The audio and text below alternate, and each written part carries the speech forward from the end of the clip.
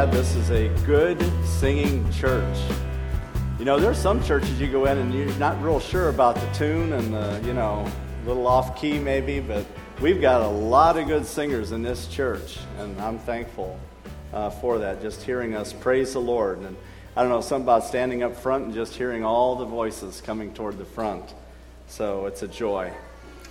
I want to say a special welcome to our Bethel sister church from the country. I understand they have a camping weekend, and so we have a lot of non-campers with us today who are here joining us in our worship. So we want to say a special welcome to you, and we trust you will feel at home here.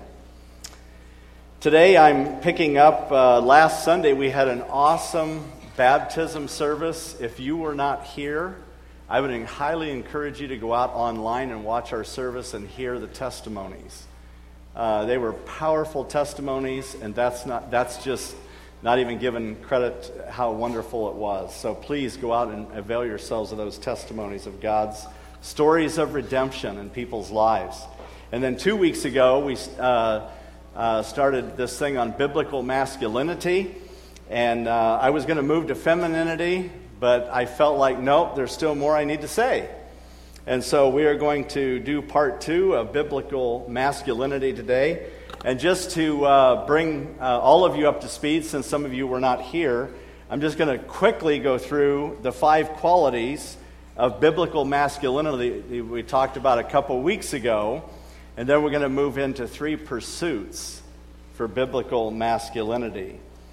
The first thing that we talked about was the fact that God's glory is magnified when men live the way God intended. This is good for both sermons, because this is really the crux of the whole thing. God's glory is magnified when men live the way God intended. And that's why we choose biblical masculinity, to magnify the glory of God.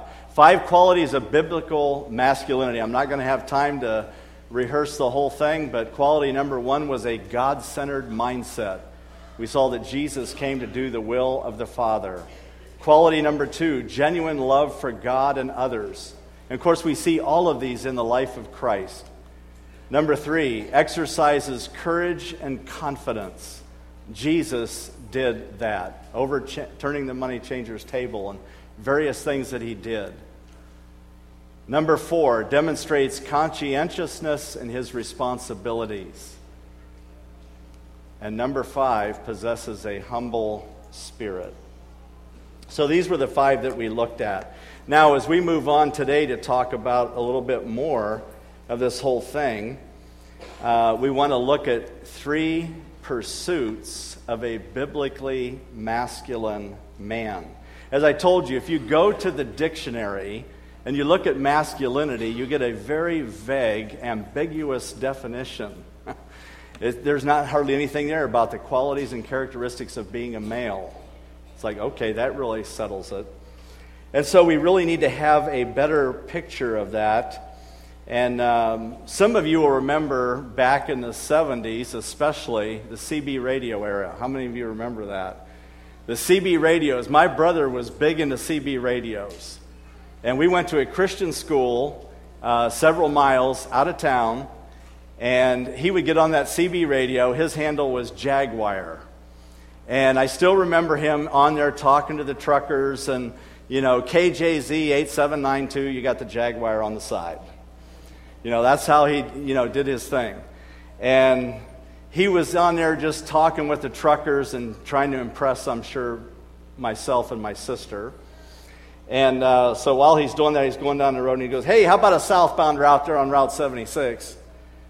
And a trucker came on and said, "Somebody tell that idiot out there that 76 doesn't run north and south."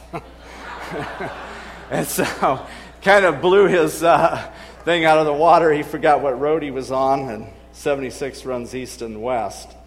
But when you turn that CB on, I think more than 50% of what comes through the airwaves is noise, honestly. I mean, you turn on and you get just all this static, and beeping and buzzing, and you hear a voice, and then when you get to a certain section of road, when you get out of their frequency, Then you get another station bleeding into that station, right? And you get two different voices, and you don't even know what message is really trying to be communicated. That reminds me of biblical masculinity and masculinity in our world. We get all these voices clamoring, and there's a bunch of noise, and nobody really knows what they're talking about. And so we don't really understand what biblical masculinity is. And so that's why we looked at those 5 qualities, and that's why we're going to look at these 3 pursuits of a biblically masculine man. Some of you may know the name Voddie Baucham. He's an African-American, I believe he's a pastor. And he said that masculinity in our world is defined by 3 B's. And I like this, and they're not the right B's, but that's how our world defines it. By 3 B's. The ball field, the billfold, and the bedroom. And our performance with those 3 areas is how many people define masculinity. And he's saying, no, that's not really how it's defined at all. But yet we tend to look that way. Well, let's look at 3 pursuits of a biblically masculine man. The first one is to pursue God's call to holiness. You know, we live in a sin-cursed, broken world, but God has called us, especially as men, to pursue the call to holiness. We're all called to it. And here's what he says in 1 Thessalonians 4. For this is the will of God. He's saying this is what God wants. This is what God desires in our life. Your sanctification. It's a big $12 word, but the basic word of sanctification means holiness. That's what it means. To be set apart from sin, devoted to God, completely devoted to God. Your sanctification, that you abstain from sexual immorality. That's the first thing he lists. Why? Because it's the biggest sin in our culture. It is the biggest sin. It's a greater sin than alcohol, I believe, when you look at the numbers. And we don't even know all the statistics, but the sexually transmitted diseases and all the things that are coming into our world today. So he says, abstain from sexual immorality. That's any sexual relationship outside the marriage bond between a man and a woman. That each one of you know how to control his own body in holiness and honor. There's that word holiness again. Not in the passion of lust like the Gentiles who do not know God. He's saying the Gentiles are pagans. They're heathens. That's why they live the way they live. Don't live like that. You have been sanctified if you have been justified by God. Justified means we are in this right relationship with God. We've been declared righteous, and God has put within me the seeds of obedience to want to obey the Lord. And not only the seeds of obedience, but the seeds of wanting to be like Christ comes when I am justified. Justification is regeneration. It's the beginning point. Sanctification is the growth, that we grow in Christ's likeness. So he says, don't live in the passion of lust like the Gentiles who do not know God, that no one transgress and wrong his brother in this matter. Because the Lord is an avenger in all these things. And here's where so many people think, well, because God hasn't avenged himself today or tomorrow or next week, that he's just letting everything slide. You're fooled. He's taken notice of everything. He's the avenger in all these things, as we told you beforehand and solemnly warned you, for God has not called us to impurity, but in holiness. There's that word again. So 3 times, sanctification, holiness, holiness. God has called men to pursue holiness. If we are going to be biblically masculine men, we will do so when we pursue holiness. The holiness of God. In Jeremiah 9:3, this whole idea of not knowing God comes actually from the Old Testament.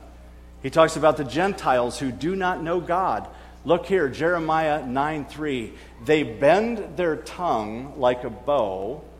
Falsehood and not truth has grown strong in the land. For they proceed from evil to evil. Now why? Watch.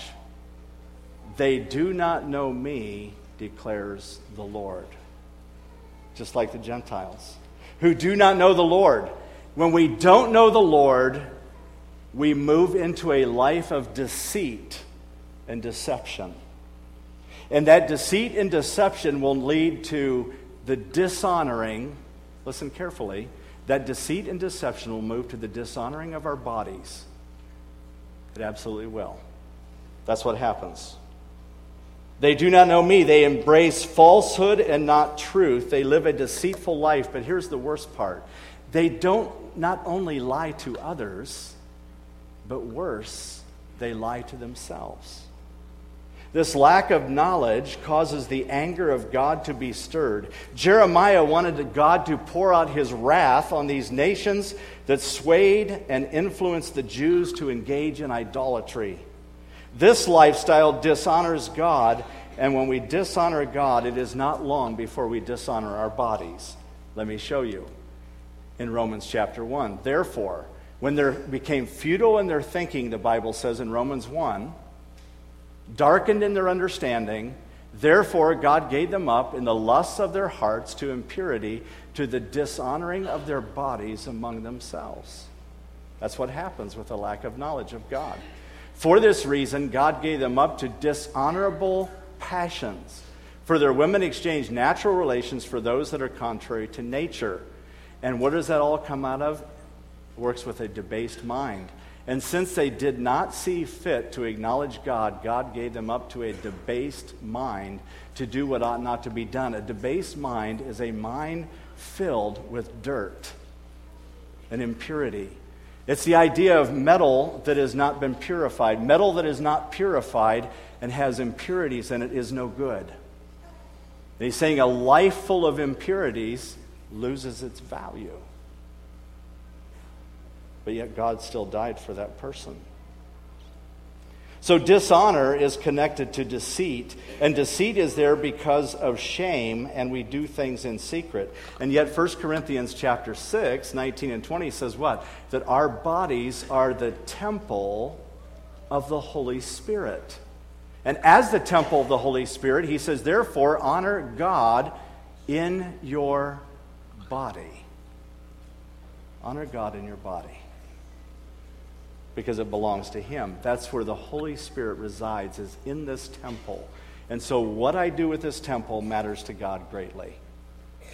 And it should matter to us as well.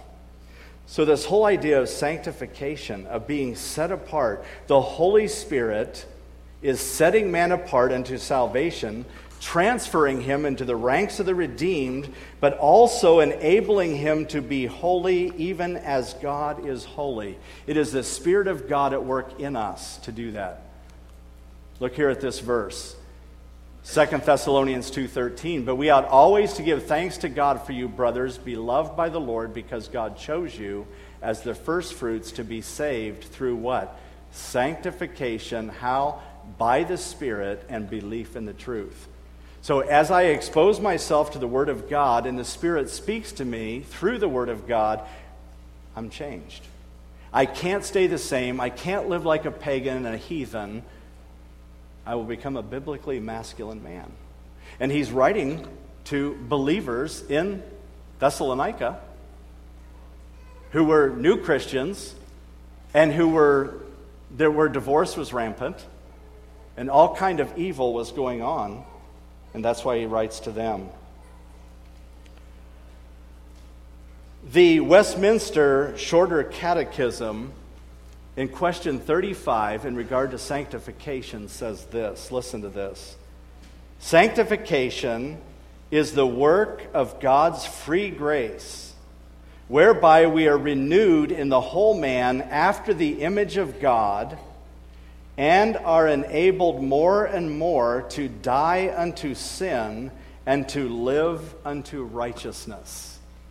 The whole idea of sanctification is I die more and more to sin, and my heart is awakened more and more to righteousness and holiness. There is an ongoing transformation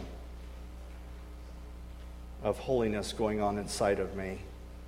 And this relational sanctification is the idea of being set apart for God, flows from the cross, where God, through Christ, purchased our redemption. Regeneration is birth. Sanctification is growth.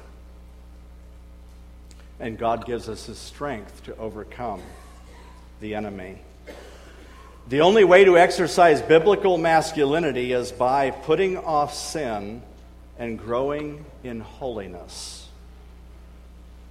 Biblical masculinity is committed to getting rid of selfishness, anger, pride, laziness, lying, and combating lust. The biblical masculine man will have 5 goals in holiness. Let me give them to you quickly. 5 goals in holiness for a biblically masculine man. Number 1, morality. He wants a pure life. He wants to honor God in his body to be a biblically masculine man. Secondly, honesty. He tells the truth. He's a man of integrity. He does not practice deceit. He's not one way in private and another way in public. Some people have 2 personas. They have a private persona and a public persona. And sometimes they're diametrically opposite. When nobody's watching, they're one way, and when everybody's watching, they're another way. But this man, who is biblically masculine, wants to be honest. Thirdly, gentleness. Jesus said, "Take my yoke upon you and learn from me, for I am gentle and humble in heart." You're not brash. You're not a bull in a china shop. You're not trying to intimidate people. You're not trying to control people. You're gentle. It's not your agenda. It's God's agenda. It's God's plan. Gentleness. 4. There's Matthew 11:29. There he talks about strive for peace with everyone and for the holiness without which no one will see the Lord. Their gentleness is how you can be at peace with everyone. 4, a controlled tongue. A controlled tongue. They do not speak in judgment to people or about people. They don't use profanity to impress people with their manly vocabulary. They do not easily fly off the handle when something doesn't go right. To be a biblically masculine man. 5, he walks in truth. If we walk in the light, as he is in the light, we have fellowship with one another, and the blood of Jesus Christ, his Son, cleanses us from all sin. And he tells us in this passage in 1 Thessalonians chapter 4 that we should be sanctified, avoid sexual immorality, and each should learn to control his own body in a way that is holy and honorable.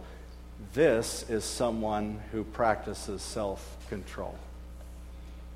Practice self-control. Self-discipline in mind and body, in work and in play. He keeps his body in check. A person who is undisciplined in mind and body leads to corruption and destruction. What do you think about? What do you feast your eyes on? What do you talk about? Where do your hands and feet lead you? What about your emotions? Are you led by your emotions? Or are you led by your decisions? His passions are surrendered to the control of the Holy Spirit. Well, let's look at the second pursuit. The second pursuit of a biblically masculine man is he will provide for his family. Why? He loves his family. He's a sacrificer. He's a server. He's a giver. He's a lover of his wife and children. He wants to provide for them. He engages in God-honoring labor. God put Adam in the garden to work it and to care for it, and he did not give the same command to Eve. He gave it to Adam. He said, Adam, I'm putting you in the garden to care for it. It's not 50-50. It's not, Adam, you do half and she does half. No, Adam, that's your responsibility. I'm going to give you a helper. She doesn't have the same responsibility. You're the biblically masculine man. You work and provide for your family. Garden work is hard work. It's not for the slothful or the lazy. He put him in the garden to work it and care for it. And I never put in a garden until we moved here. It's hard work. I just have a small one. You got to pull the weeds all the time, and I don't know why the weeds grow better than the plants. Why is that? I don't fertilize the weeds. But anyhow, that's the way it seems to work. It's hard work. Here's what he reminds us of in Proverbs. Go to the ant. That little tiny thing that crawls along the ground. Why? Because consider her ways and be wise. Without her having any chief, officer, or ruler, she prepares her bread in the summer. She works hard. She's industrious, a hard worker. The ant. And gathers her food in harvest. Make hay while the sun is shining. Be a hard worker. Don't be a workaholic, but be a hard worker.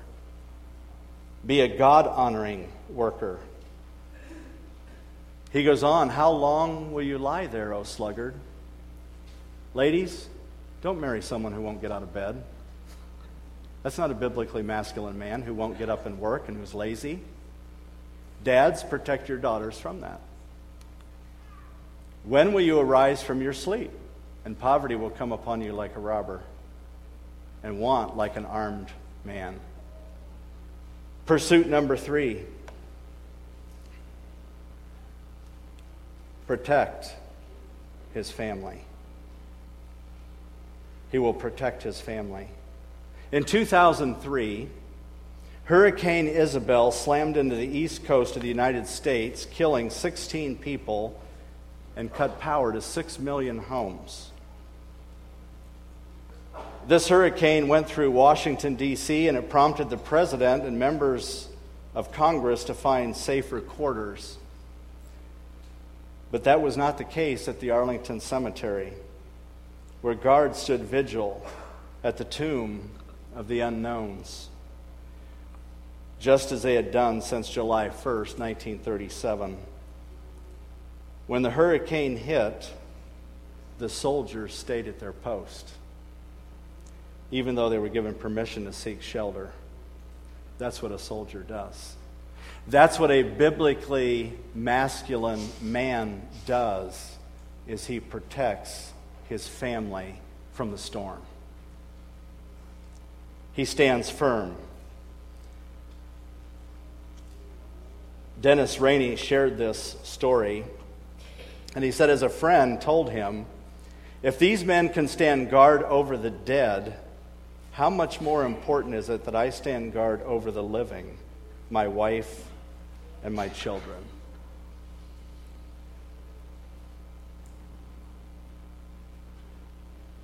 Vadi Bakum said, your daughters need to be protected from unqualified, lazy men. I would highly encourage the men in our church, if you have a daughter or a granddaughter, or even for your sons for that matter, a book that I would recommend to you is by Vadi Bakum, What He Must Be If He Wants to Marry My Daughter. This is what he must be. And he gives a whole outline of that, and some of these I'm going to share with you. But he shares a story in there, and he said, would you give your keys to a 16-year-old snotty-nosed boy when you own a brand new 6.5 liter 12-cylinder all-wheel drive $354,000 Lamborghini, and say, hand him the keys and say, go for a ride, bring it back without a scratch? Chances are you'd be like, no way. Why do we do it with our daughters? Give them to a 16-year-old boy who has no more experience. His passions are running wild, no accountability, and you let them be isolated, alone. It's an accident waiting to happen. We need to protect our children. It's vital that we do that. Here's what it said in Deuteronomy, that if men or if women were caught in immorality, they were stoned to death in the Old Testament. Like, wow. Yeah, they were stoned to death. Remember, the woman in the New Testament was caught in adultery, and Jesus said, "Let him that is without sin cast the first stone." We see the introduction of grace, but it's still sin. Jesus told her to go and sin no more. That's what he told her. Go and sin no more.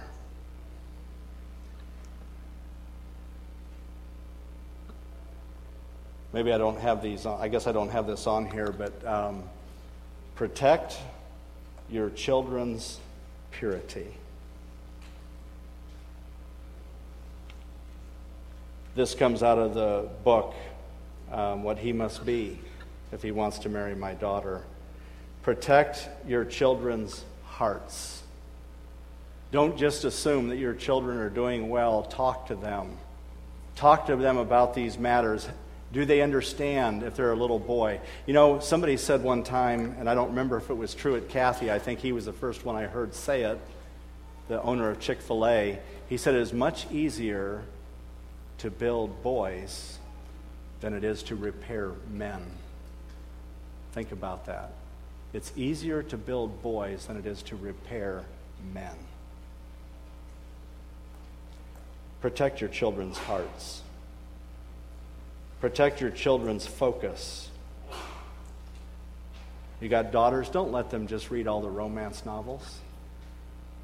Get them into God's Word. Talk about how they should be treated, what they should be looking for in a man. If they were to select a mate from out of your friends of influence, the people you surround yourself with, would that be a good thing? It's a good question to ask yourself. Am I surrounding myself with the right people? Are my kids interacting with the right people? It's vital. Protect your children's hope. Because I'll tell you what, when they stand for God and they're pursuing holiness, it can be discouraging. They can come home and, everyone else is using language. Everyone else saw that movie. Everyone else is doing. And you know what? You just tell them, you just stand true. God is faithful. He's going to provide in His way and in His time. You give them that hope that comes from the Lord. You can't find a godly man? Build one. Go out with that young man, invest in him so he can become worthy. John Stuart Mill said this. Oh, maybe I don't have this on here. I thought I did. I guess I don't. Let me back up and I'll get that. John Stuart Mill said, "Men are men before they are lawyers or physicians or merchants or manufacturers. And if you make them capable and sensible men, they will make themselves capable and sensible lawyers or physicians." And here is Stuart Scott's, I'm the wrong way here. Stuart Scott's definition of biblical masculinity. The possession and pursuit of redeemed perspective and character, enhanced by qualities consistent with the distinguishing male roles of leading, loving, protecting, and providing, all for the glory of God. The possession and pursuit of redeemed perspective and character, enhanced by qualities consistent with the distinguishing male roles of leading, loving, protecting, and providing, all for the glory of God. Hence, God's glory is magnified when men live the way God intended. Let's bow together for a word of prayer.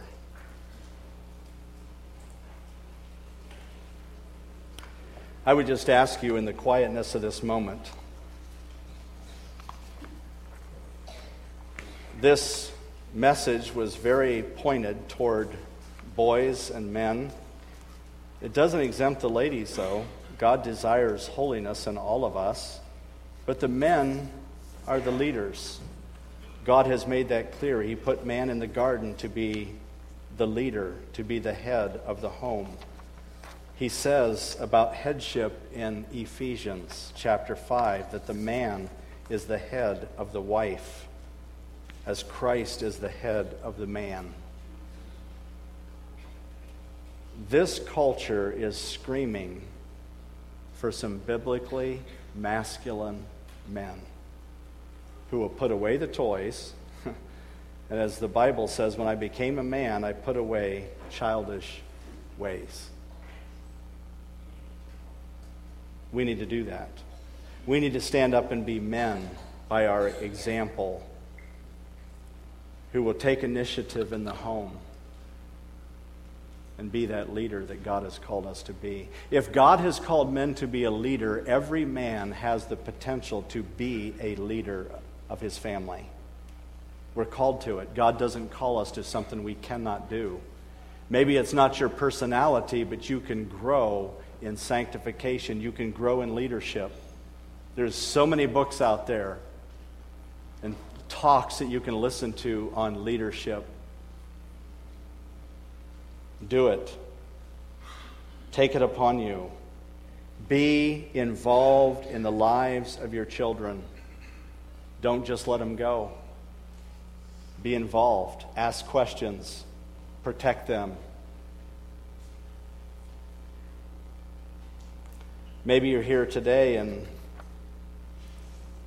you have not avoided immorality.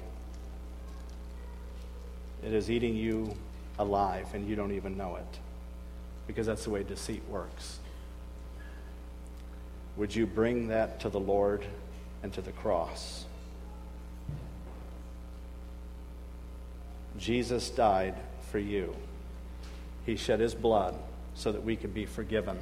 You see, the whole purpose of the cross is because you and I, apart from the cross, are sinful people who will do sinful things, who will do wicked things, unless we are redeemed by the power of the gospel, unless we are regenerated by the power of God's Spirit within us.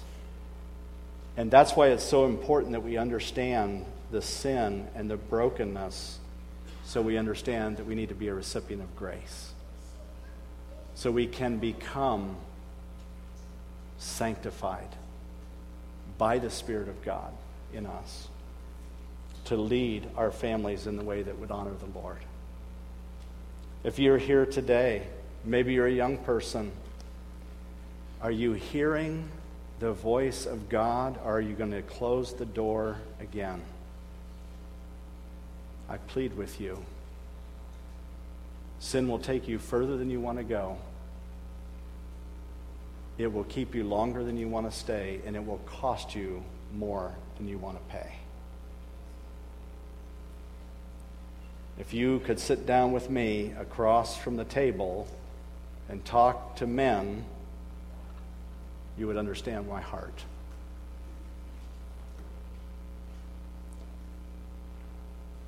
Be the leader of your family. Be that priest who will preach to his family and lead them. If you don't know the Lord Jesus Christ as your personal Savior, and I say know him as your Savior, here it talks about the Gentiles who did not know God. Do you know him personally? Not are you in church, not do you go to Christian school, not do you know God personally? Maybe you've been here for years. Maybe you're a grandparent, and your private persona is different than your public persona. Maybe nobody else knows, but we do know that one does. The one who is omniscient. Would you bring him that secret? Would you bring him that sin? Would you confess it to the Lord? this is your opportunity to come clean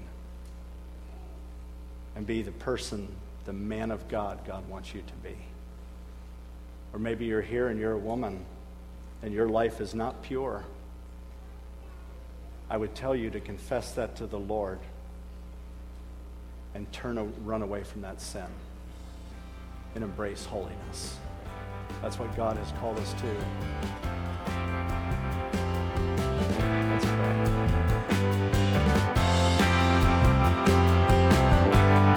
We hope you've enjoyed today's message. If you would like to know more about Bethesda Church, you can check us out on the web by going to our website, which is BethesdaMB.org. That's Bethesda, M as in Mary, B as in boy.org. Or check us out on Facebook by searching for Bethesda Church of Huron. Have a blessed day.